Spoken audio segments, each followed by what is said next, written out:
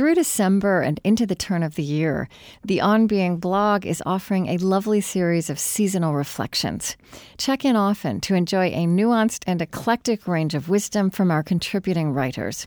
And we're collecting them all at onbeing.org/seasonal reflections. On Being is brought to you by the John Templeton Foundation.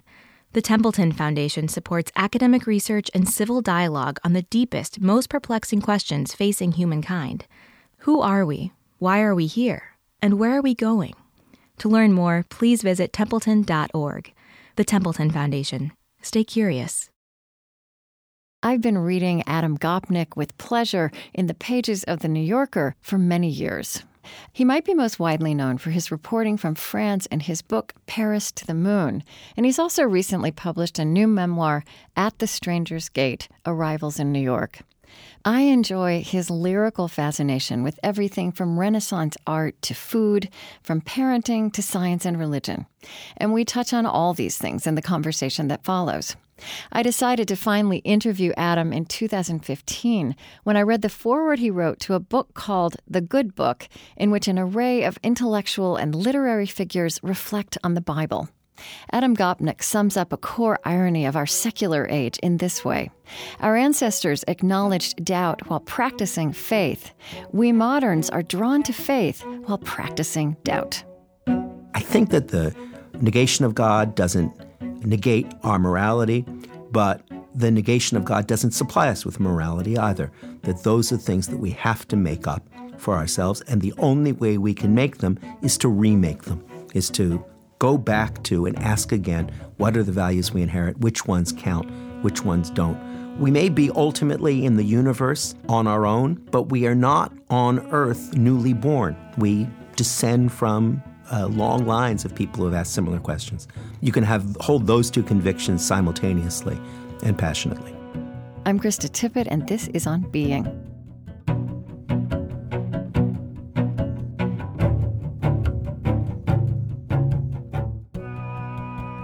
Adam Gopnik has been a staff writer, essayist, and commentator at The New Yorker since 1986. In addition to Paris to the Moon, he's authored a number of books for children and adults, including the wonderful volume Angels and Ages, a short book about Darwin, Lincoln, and modern life. It seems to me that you probably wouldn't say that you had a religious upbringing, but there was certainly a very rich religious background to your family and to your childhood. Would you say it that way? Yes, I think that's true. I mean, it's complicated and manifold. On my mother's side of the family, I came from a long line of rabbis. Yeah. That background, the rabbinical background, was very strong in my life. At the same time, my parents, by the standard turns and twists of generations, rejected the religious content of their own upbringing. So one of the strange things in my upbringing was that we celebrated Christmas with enormous intensity because it's a long, complicated story. One of my mother's relatives was actually Irish Catholic. And most of my early, I don't know how to call it exactly, spiritual experiences derive from this very strange and yet hardly idiosyncratic, because it's actually quite widespread, experience of a Jewish Christmas. But for me, it was a portal to, I don't know what to call it, Krista, without sounding a little crazy. It was a portal to thinking about numinous experience and daily experience. And one of the things that came to be hugely important to me was one of the kind of portals of my own experience of the numinous, the spiritual, call it what you will, was Christmas music, the Bach Christmas Oratorio, Handel's Messiah, medieval carols, which ultimately then led me to the great Christian poetry of that time, and particularly W.H. Auden's great nativity poem, For the Time Being, which became a kind of, I don't want to call it a sacrament, but certainly was then when I was a kind of young man coming of age, and to this day, not just one of the great poems, but one of the poems that's most guided my own life. Can you say a little bit of that? Sure. He saw his own erotic experience, and by extension the mixed up and in every sense screwed up erotic experience that we all have, as one of the ways that spiritual experience is offered to us. And I wish I could remember, I don't have the poem in front of me now, But exactly to say that those of us whose experience of transcendence is rooted in our carnal passions still have a place at this table. That's essentially what the poem says. Yeah. And, the basic idea is that there's a very close clandestine relationship between all of the miseries and joys of carnal love and the truer miseries and joys of religious experience. Right, right. One thing I noticed as I started reading kind of through the sweep of your work, also, as you say, you reflect in so many ways on the Bible and spiritual life and what is numinous and, as you said, daily and rational and the contradictions between those things. And it also seemed to me that Darwin, that thinking about Darwin, reflecting on Darwin, being in dialogue with Darwin is a real thread for you. And one of the things that you talk about, that you write about so winsomely and that I just find so intriguing is how Darwin has these notions of both quick time and deep time. I'm touched that you saw it because that was an important idea for me that, you know how that is, nobody noticed. Yes, I think that's true. One of the things that gives Darwin's life and his work its enormous almost tragic pathos is that he became acutely aware of that. Evolution, biological evolution, only operates and only makes sense if you're able to open your mind up to geological time, to the unbelievable As you say, this expanse. vast abyss of time is how you wrote it. The vast abyss of time. And Darwin's whole point is it only takes place over these vast expanses of times that we can understand abstractly, but we can't experience. Yeah. And our own actual existence takes place in this tiny, brief lightning flash of existence. And that includes the life of ourselves and of our loved ones and of our children, particularly. And I talk in the book about his experience of his favorite daughter, Annie, and who died tragically young. And what an imprint that left on him. Yes. And that rhythm, that pathos, that tension between our actual experience of the people we love and the things that give meaning to our lives, so brief, so packed, something that only becomes more brief and more packed and more poignant as we age, against this limitless seeming span of time that's responsible for our particular forms and for our particular capacities. That's a kind of pathos of which Darwin is acutely aware. And it's essential, it seems to me, to, for lack of a better word, the spiritual experience of modern people, that we have to have double vision of exactly that kind. We have to be double-dyed. I mean, it kind of echoes back at what you said a minute ago about Auden and this kind of interplay, this synergy between misery and love and kind of the human struggle between beauty and terror that is also there in religion. And you talked about, there's this beautiful passage in Darwin, which I've quoted many times, which is from the very end of The Origin of Species, where he says, there is grandeur in this view of life with its several powers having been originally breathed into a few forms or into one, and that whilst this planet has gone cycling on according to the fixed law of gravity from so simple a beginning, endless forms most beautiful and most wonderful have been and are being evolved. And you point out, so importantly, that we can only understand the fullness of that passage when we also look at passages of his where he talks about life in the moment. He said, we behold the face of nature bright with gladness we do not see, or we forget that the birds which are idly singing round us mostly live on insects and seeds and are thus constantly destroying life. Well, it's funny that I think you understand those passages, particularly if you understand them as, in effect, letters to Emma, his wife, who he adored and who was a believer throughout her life. And for me, at least, some of the emotional pressure in those passages only makes sense if you see it as his way of saying to her, I know what you believe and I honor and love you for believing it. Here's what I know about the world. Here's what I know for certain or near certain is the way the universe actually operates. And here's why it shouldn't be a threat to your feelings and shouldn't be a threat to your beliefs. It's funny because my oldest son, my only son, we called Auden. That's his middle name, Luke Auden. Yes, I did see that somewhere. Wonderful. I love that. After Auden. And had we had a second son, I think we would have given him Darwin as a middle name. So we would have had an Auden and a Darwin in the family. So if I ask you how your study of Darwin and your reverence for Darwin, how does it influence your sense of religion? How would you answer that question? Well, it certainly influences my manner of writing because I always see Darwin as a model of the active explanation and of argument, the morality, the ethics of explanation maybe. It affects my own – I don't want to dignify myself by calling it a religion, but it affects my own feelings about the universe because I think it's demonstrative of the possibility that you can be completely committed to a rational – if you like, material explanation of existence, of how we got here, without being committed to a reductive account of our own experience. You can believe that there's a completely rational account of how we got here, but that you can never fully rationalize what we feel here. That's central to Darwin's distinction between the two kinds of time. That's central to Darwin's vision. And for me, Krista, that's always been, in many ways, the hardest thing to explain and the hardest reconciliation to attempt. And I sometimes despair of ever making it adequately.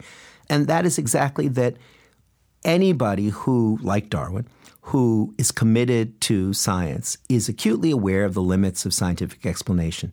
Yeah.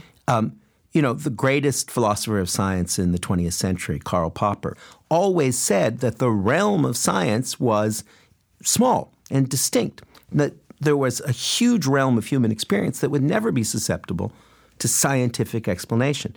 Now, that didn't mean that it could be instantly subsumed in the supernatural, but that there were realms of what, for lack of a better word, you can call it spiritual experience or numinous experience or irrational experience or simply the experience of sensibility, all the things that are summed up in Christmas carols and songs and poems and novels and spirituals and all the other ways we have of organizing our experience, that those things aren't contradictory. And again, that's central to Darwin's sense of human existence, and I think it's central to any person's.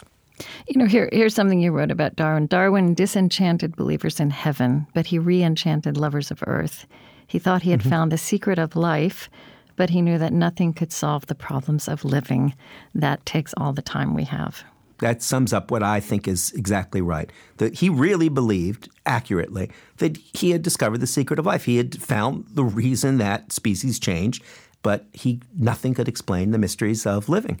And I think that we live in that double experience. Yeah, which is also the confusion that often brings us to the religious part of life and the things that religion brings into the world, like community and ritual and texts and teachings. Teachings and practices. Yeah. I think that that's one of the things that it's funny. I was just writing about something the other day, Chris, because I'm trying to write a book right now of sort of memoirs of coming to New York in the 1980s and what that was all like. And one of the things that occurred to me is that I was in the art world in those years. I was getting a degree in art history. God help me, and all that. And the weird thing about it is that I realized then that understanding modern art really was like a religion in as much as it was a practice before it was a dogma. That you could never really get it by understanding the way one picture had changed another, how Cubism had created Expressionism, which created Surrealism and so on, that it was a practice of interpretation. And I think that that's something that is still insufficiently well understood, that what religion brings us is not a dogma but a practice. That's the rich thing it brings us. Mm-hmm. That's the significant thing that it brings us. And that the idea of having a spiritual practice is one that's completely compatible with the idea of being extremely skeptical of dogma, that those two things are not at war. They may be in tension the way so many rich things in our life are in tension, but they're not at war.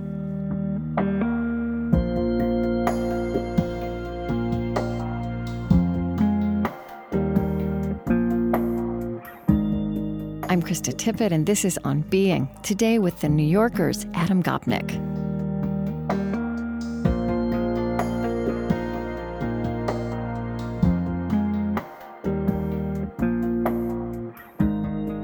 Einstein used to see echoes. He'd say that a sense of wonder is at the heart of the best of religion and science and the arts. When he used to see those things as at their heart, overlapping in that way, speaking to each other.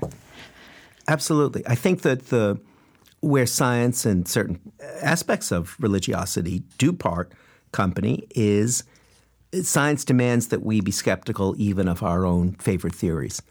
And there's a side of religious tradition that is like that. It demands that we be argumentative about them. I did, before Yom Kippur this year, I did a talk at one of the local synagogues.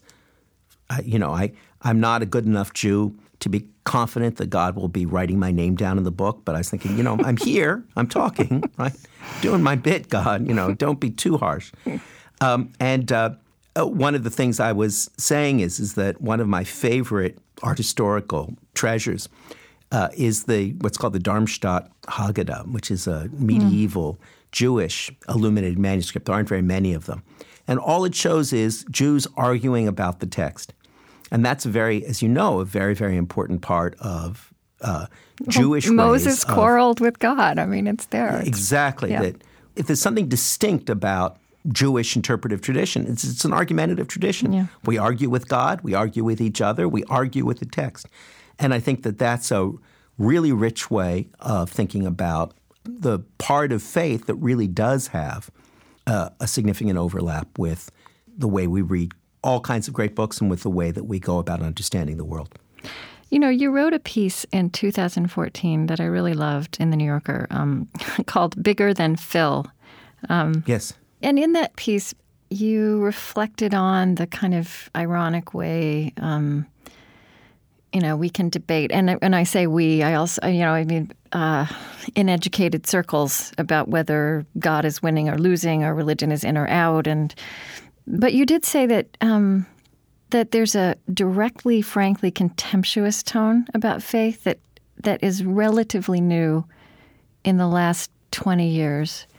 Yeah. The so-called new atheists, of course, with whom I have a great deal of intellectual sympathy, are more belligerent in their tone. Tone matters a lot. Tone and temperament, I think, matter a great deal. Right. The one thing that I found disturbing about, and to be honest with you about that, the aftermath of that piece, which I knew was going to be controversial in the way such things always are, is I was trying to make the point that anybody of even the most violent rationalist always had within their own practice, their own imagination, their own way of relishing the world, they always had particular idiosyncratic irrationalities. We all do. And I have to say, what I found most gripping in that piece, the subtler, more enduring point, I think, aside from, the battle between the new atheists and the religious, is this idea that, and this is how you said it, modern people are drawn to faith while practicing doubt, just as our ancestors professed doubt even as they practiced faith. Yeah, don't you think that's true? Yeah, it's such but as you say, it's taking many forms. It's very fluid. It's not structured as that old established faith could be. Right. And one of the things that's always, I think, emphasized by people of faith, religious mystics, is that there can't be any true faith that isn't susceptible to enormous sieges of doubt. But I think in our time, those of us who grow up in doubt, who accept scientific skepticism as a foundational part of our worldview, also are drawn again and again to kinds of faith, to spiritual practice. My sister Allison was drawn at a crisis moment in her life, as she writes about very beautifully in Atlantic Monthly, to the practice of Buddhism, because it seemed to offer spiritual avenues that were essential to her life then, and then found it coming back around again to David Hume and the psychology that she believed in. We talked earlier about how irrationally I've been drawn to the music of Christmas my whole life in literature. Yeah. And as a way to the assertion of, or of the recognition of the multitude of experience we have. Well, there's a lovely passage in the article you wrote again where you said, true rationalists are as rare in life as actual deconstructionists are in university English departments or true bisexuals in gay bars. In a lifetime spent in hotbeds of secularism, I have known perhaps 2 thoroughgoing rationalists. Say some more about that. Well, it comes back to the point I was making, that we as doubters practice faith as our believing ancestors practiced doubt in their lives. I remember my father, as I said, strongly rejected the religion of his fathers, the explicit Judaism that he had inherited. Our Jewishness was visible on us through the marks of the eraser, which were stronger than the act of writing itself. And he said to me once when I was growing up, he said, we were crossing over a river in the car. He said, I always say a prayer when I'm in a big body of water, river or ocean. I always do. And that stayed with me. Yeah. And I, have my own little meditation practice. Every day I do 20 minutes of breathing and inwardness. And at the end of it, and you'll forgive me for this embarrassing revelation, but I always, and I never thought about it, but it's really, I suppose it's in affinity with my father, I bow at the end of it to the 4 rivers that have mattered most in my life. Really? Yeah. Mm-hmm. And my children think appropriately it's the most hilarious thing that they've ever seen in their life, and they'll snicker and prod each other at it.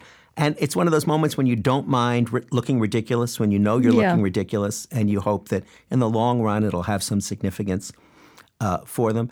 And I think that I may be more ridiculous than most of my contemporaries, but I think we all participate in some form or another of that ridiculousness, some form of irrational ritual that's essential to our existence. And in that sense, I know very, very few thoroughgoing rationalists. I essentially know none. And I think that's part of the richness of modern living. And I think that we have a right and a license to make up our practices of the many practices that we're exposed to and have inherited. Well, what I really appreciate about the way you reflect on this and write about it is that, you talk about the syncretic mixture of rituals that we come up with as modern people, but you do it. There's a tenderness to it. I mean, whatever this is that we're trying to address in ourselves and in human experience, it's kind of in the nature of the thing that what we're doing doesn't completely make sense, and yet it has meaning. And mixed up. Yeah.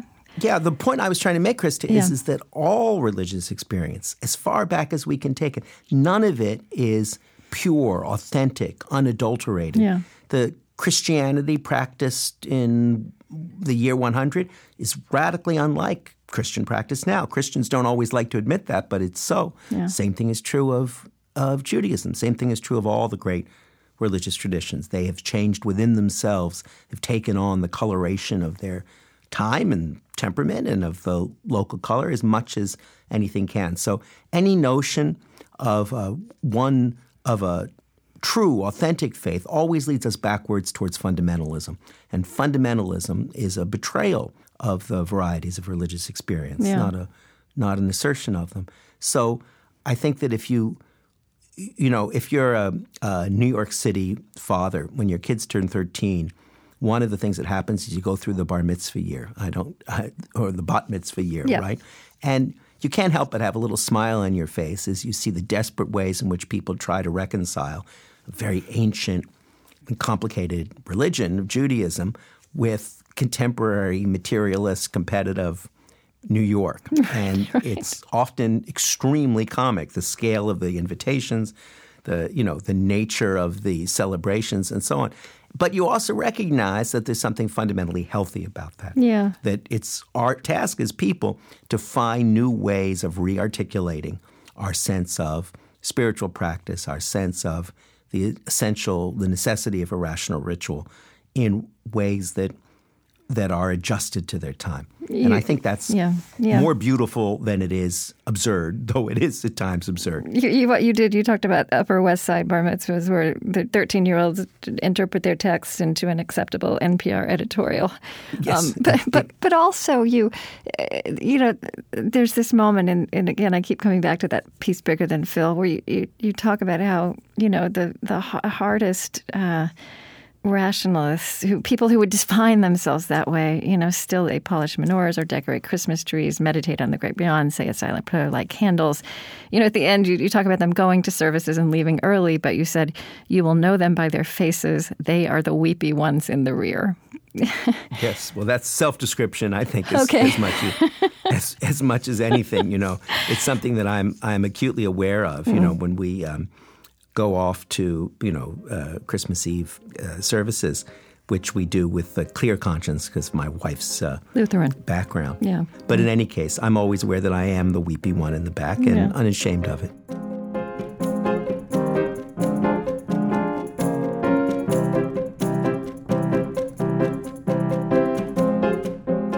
You can listen again and share this conversation with Adam Gopnik through our website, onbeing.org. I'm Krista Tippett. On Being continues in a moment.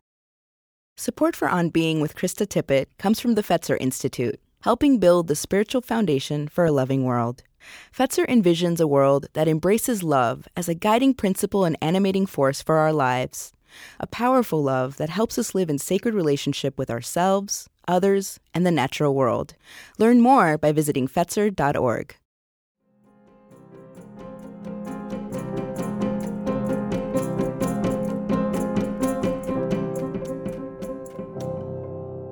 I'm Krista Tippett, and this is On Being. Today, a conversation with the distinctively wise and lyrical New Yorker staff writer Adam Gopnik.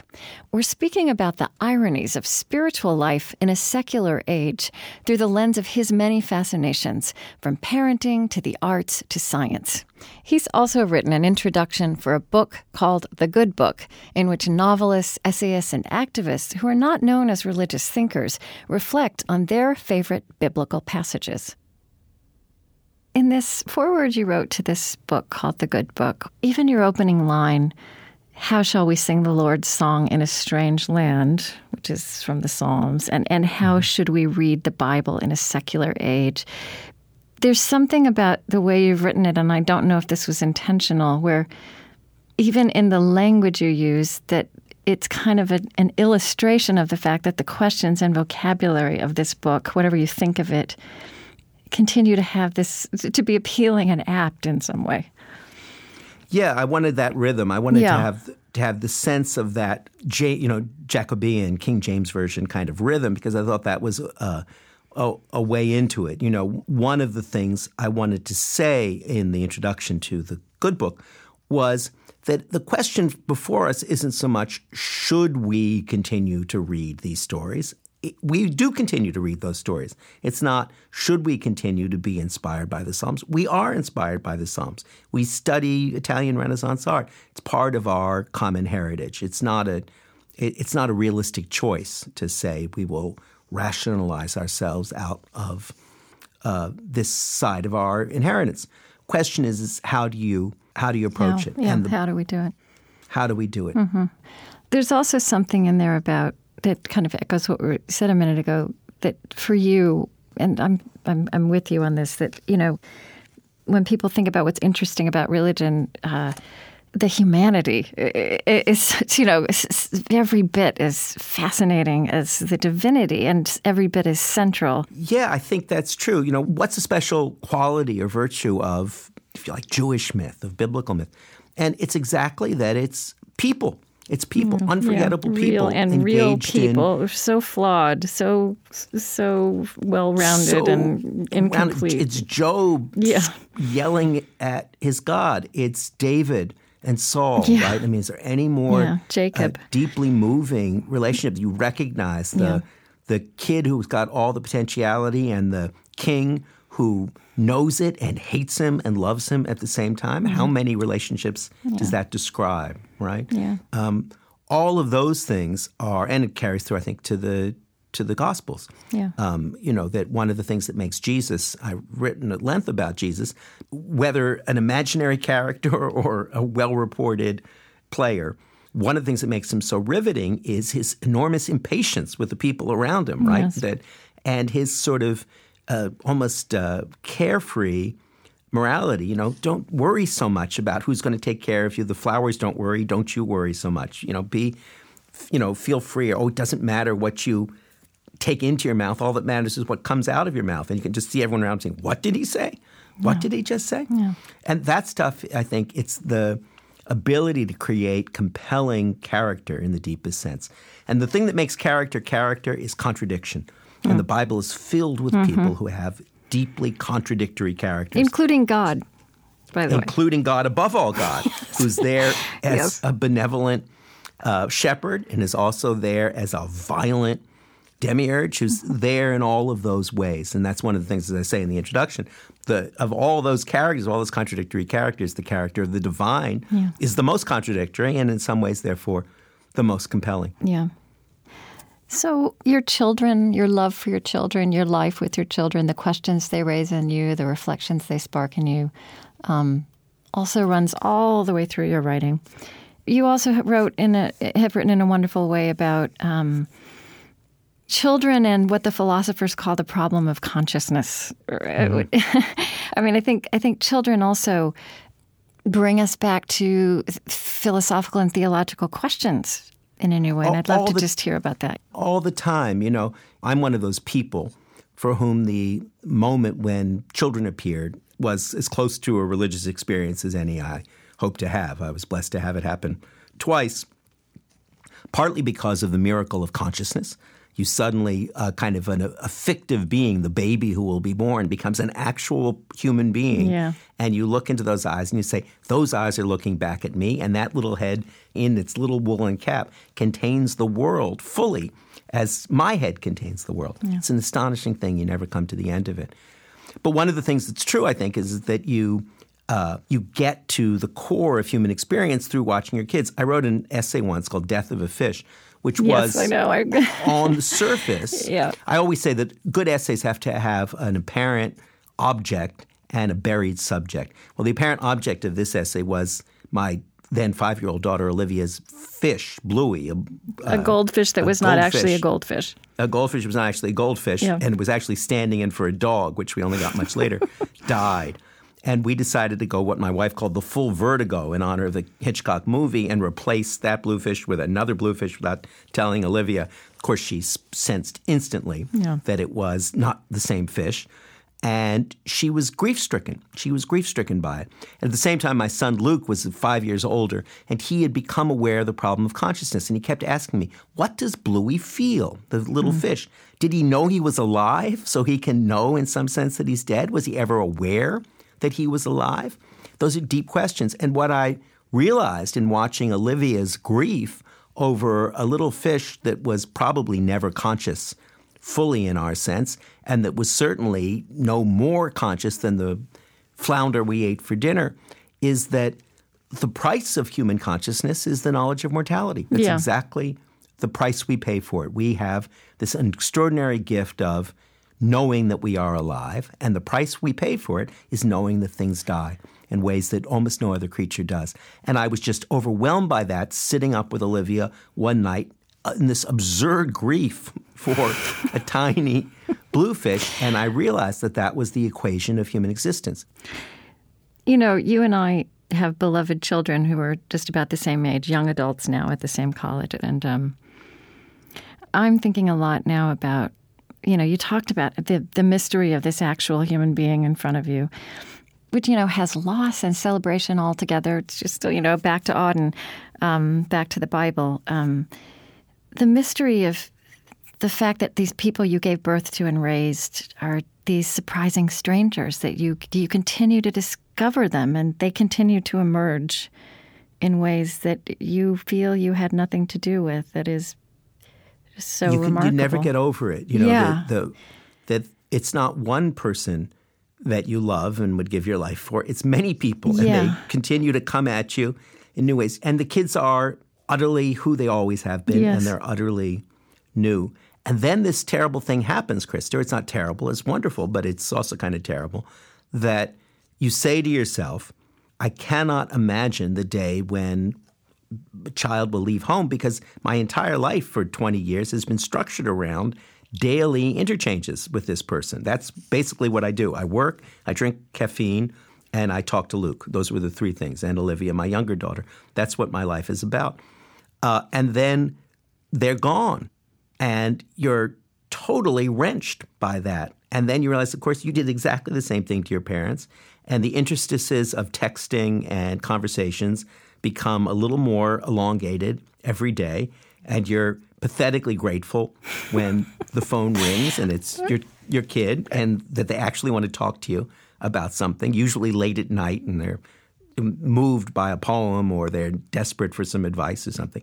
And you realize that that's the strength of your relationship, is exactly that the interstices between phone calls get longer rather than And that's what you raised them for, right? We were actually raising them not to be our great children, but to go out in the world and have lives. And not to be our dependents, and we hope not to feel our pain. And ultimately, we wanted them to have the same relationship to us that we have most often to our own parents, which is one of limitless pity and toleration, right?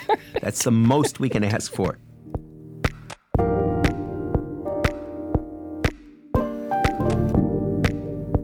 I'm Krista Tippett, and this is On Being. Today with The New Yorker's Adam Gopnik.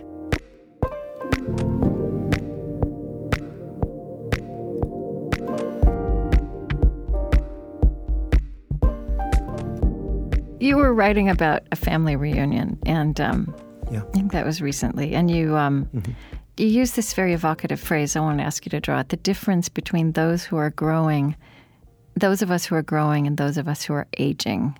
And I think what you've been talking about is part of that dynamic for you now. But would you say some more about the distinction there?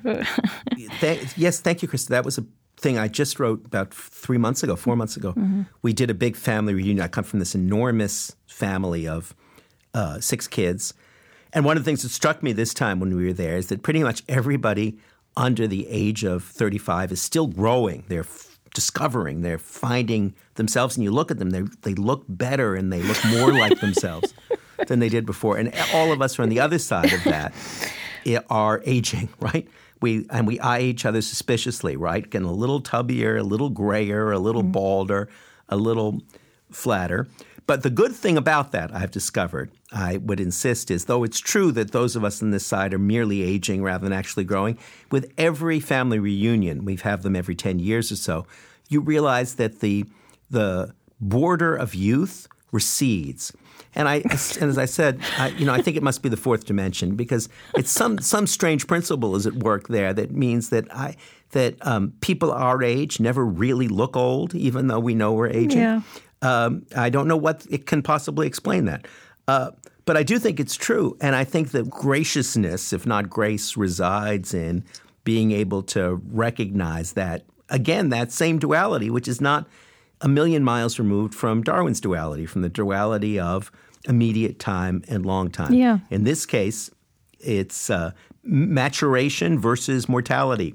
The under 35s are approaching the mature point. Yeah. Us mature ones are approaching our mortal point. Yeah. And we have to accept it with as much grace as we can summon up. And it's not easy. Yeah. Let's just circle back a little bit to this spiritual stuff, which actually we have never left. We just have taken a wonderful route through it. I think it feels important to you to, however we live with this stuff or talk about it or just exhibit it around our children, that we don't make this too easy for ourselves. I mean, you use phrases like the fudginess of faith, the soupiness of doubt, mushy all-purpose humanism, which I notice are all kind of bad food texture metaphors. Mm-hmm. As you know, I am which is also a way, food lover. I'm a cook. Yeah, so I think that's when I'm looking for something really visceral, it's always food. Mushy, fudgy, soupy. Just say a little bit about that. Well, I don't remember the exact context in which I was writing that, but I think these are from different places. I was collecting these bad food texture metaphors. Yeah. I think that, I wrote a whole book called The Table Comes First that was just devoted to this the spiritual side of gluttony. Yeah. One of the things that's a challenge, I guess, Krista, maybe if I can put it this way, is that those of us who are genuinely unashamedly secular and skeptical and scientific turn of mind, but who nonetheless have huge regard for the great realm of experience that, call it what you will, spiritual sensibility, however we define it, is we don't want to just become soupy synthetic thinkers. We don't want to just say, oh, well, anything goes. If you feel good about it, have at it. That's like bad table discipline. Okay. But at the same time, we want to say to such people, hey, wait a second. You don't get an instant out by citing your doubt when there's something wrong with your faith. You have to be willing to own up to the contradictions in your own creed. And I think that's what I was referencing in those sections. I think is that we have to sort of toughen up our own belief. There are in life there are simply incommensurable beliefs. It would be nice for people of a basically conciliatory turn of mind to believe that we can always reconcile all the varieties of faith, of religious experience, of scientific understanding, and we can't. We can't. Yeah. That's not one of the possibilities that's open to us, and we have to be tough-minded and clear-headed about that. That doesn't mean we can't practice tolerance in the longest and largest possible mode, but we can't pretend that we all ultimately believe the same thing. We don't all ultimately believe. Yeah, and actually, believe the that's same where thing. I think your emphasis on tone is helpful, because you have a skepticism, not a skeptic. You see a tension and tolerance, which I really I'm with you on that. That we don't want a world without passion, and we don't want a world without conviction, and that there's kind of a creative tension in insisting on tolerance, and it's kind of how we do it and how we keep that integrity. One of the great things about modern civilization, one of the great things, if I may say, about liberal civilization, and I am a liberal before all else, liberal for me is a positive, constructive, aggressive term because it refers to a very radical and revolutionary set of beliefs. And among those beliefs is the belief that you can have genuine disagreement, passionate, profound disagreement, and still incorporate those kinds of passionate, profound disagreements into a broad fabric of tolerance. That being tolerant doesn't mean being wishy-washy or limp and saying, oh, well, everybody's got their point of view, and it doesn't matter if you're a fundamentalist or a secularist. Right. That's where you don't want tolerance to be mushy, fudgy, or soupy either. Exactly. Exactly. Tolerance isn't a soupy doctrine. Right. It's a plate-by-plate doctrine. It says, there's a place for you at the table, but you have a different diet than we do. Yeah. And that I think is that kind of clarity I think is terribly important, and it's that kind of clarity that I would oppose to fudgy soupiness, which pretends that there aren't real and vital distinctions to be made amongst what people believe, that we can't simply constantly assimilate radically different worldviews to one common goopy substance.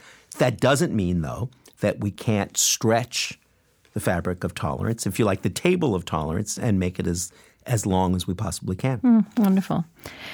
I think I want to read just another couple of more beautiful sentences from this foreword you wrote to the good book on the subject of morality, which is a subject that gets very fraught when we talk about it in public. You said, no moral idea worth preserving has been lost as the idea of God has diminished. But then a few sentences later, you also say, the paradox in our history has been that the renewal of humanism has come about most often, and the most arresting questions asked of it, by re-examining the old stories and asking them new questions. Yeah, well, what I tried to say in that section is that there are many ways, many heroic ethical systems that are built on the foundation of non-belief. It's the way John Stuart Mill builds his ethics and many other great thinkers. So we don't necessarily lose anything. But at the same time, this is a point that I think you can never make enough. Atheism, non-belief, may be a fact about the world, but humanism is a thing we invent. It's a thing we make. It's a set of values we make. So just as the assertion of God doesn't give you a value system. The denial of God does not give you a value system either. Those systems are things we have to make for ourselves. And we make them, as we've been talking all this time, usually by addressing the old ones. We're not capable of making everything up for ourselves. So we go back to ethical systems and value systems that we've inherited, whether it's my sister's version of Buddhism, my own version of nativity, faith, whatever it might be.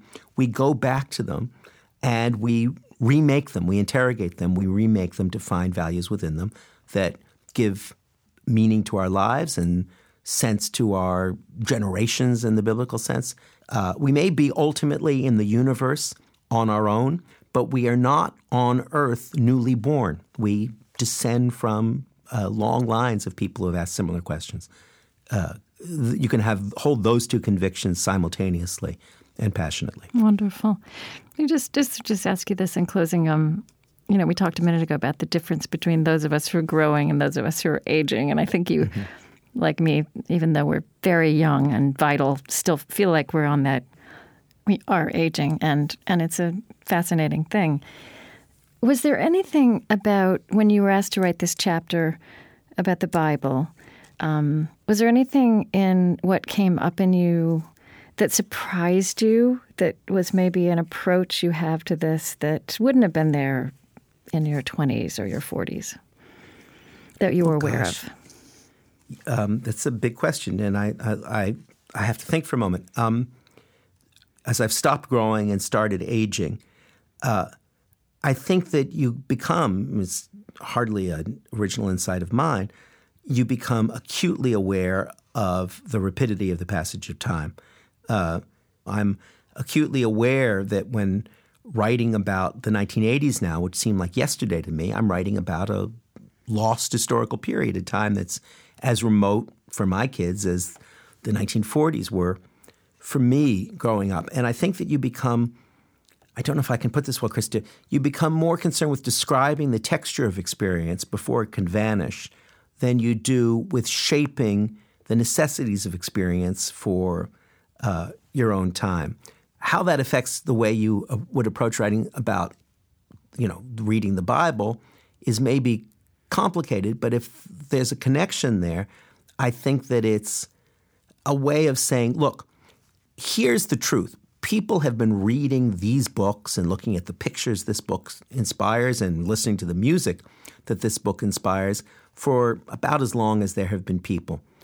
That truth is in itself a truth. Whatever you make of all the attendant religious, supernatural claims around it, the truth about human engagement with, in this case, with Scripture, is in itself a significant thing. And it's not, that perception, maybe, Krista, isn't completely divorced from your perception that time is racing and trying to witness your own experience is about as close as you can get. Witness your own experience accurately and fully and passionately is about as close as you can hope to get to writing another chapter in the ongoing book. This is some language from that good book. For the fugue of doubt and faith experienced as argument and art is the music of our lives.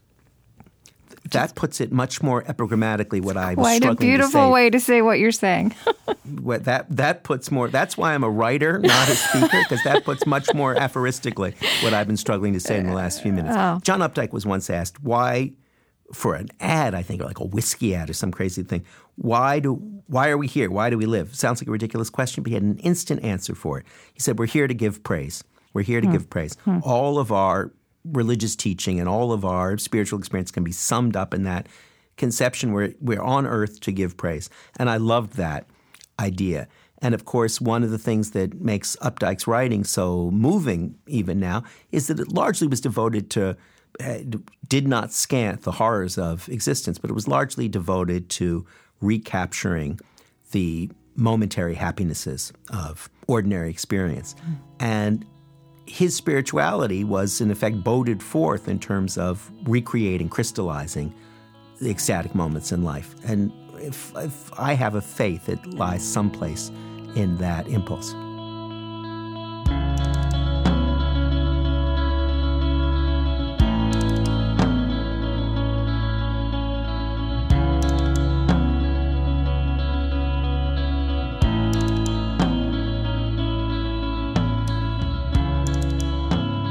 Adam Gopnik is a staff writer for The New Yorker magazine. He's the author of several books, including Paris to the Moon, Angels and Ages, and more recently, At the Stranger's Gate, Arrivals in New York. He also wrote the foreword for The Good Book, edited by Andrew Blauner.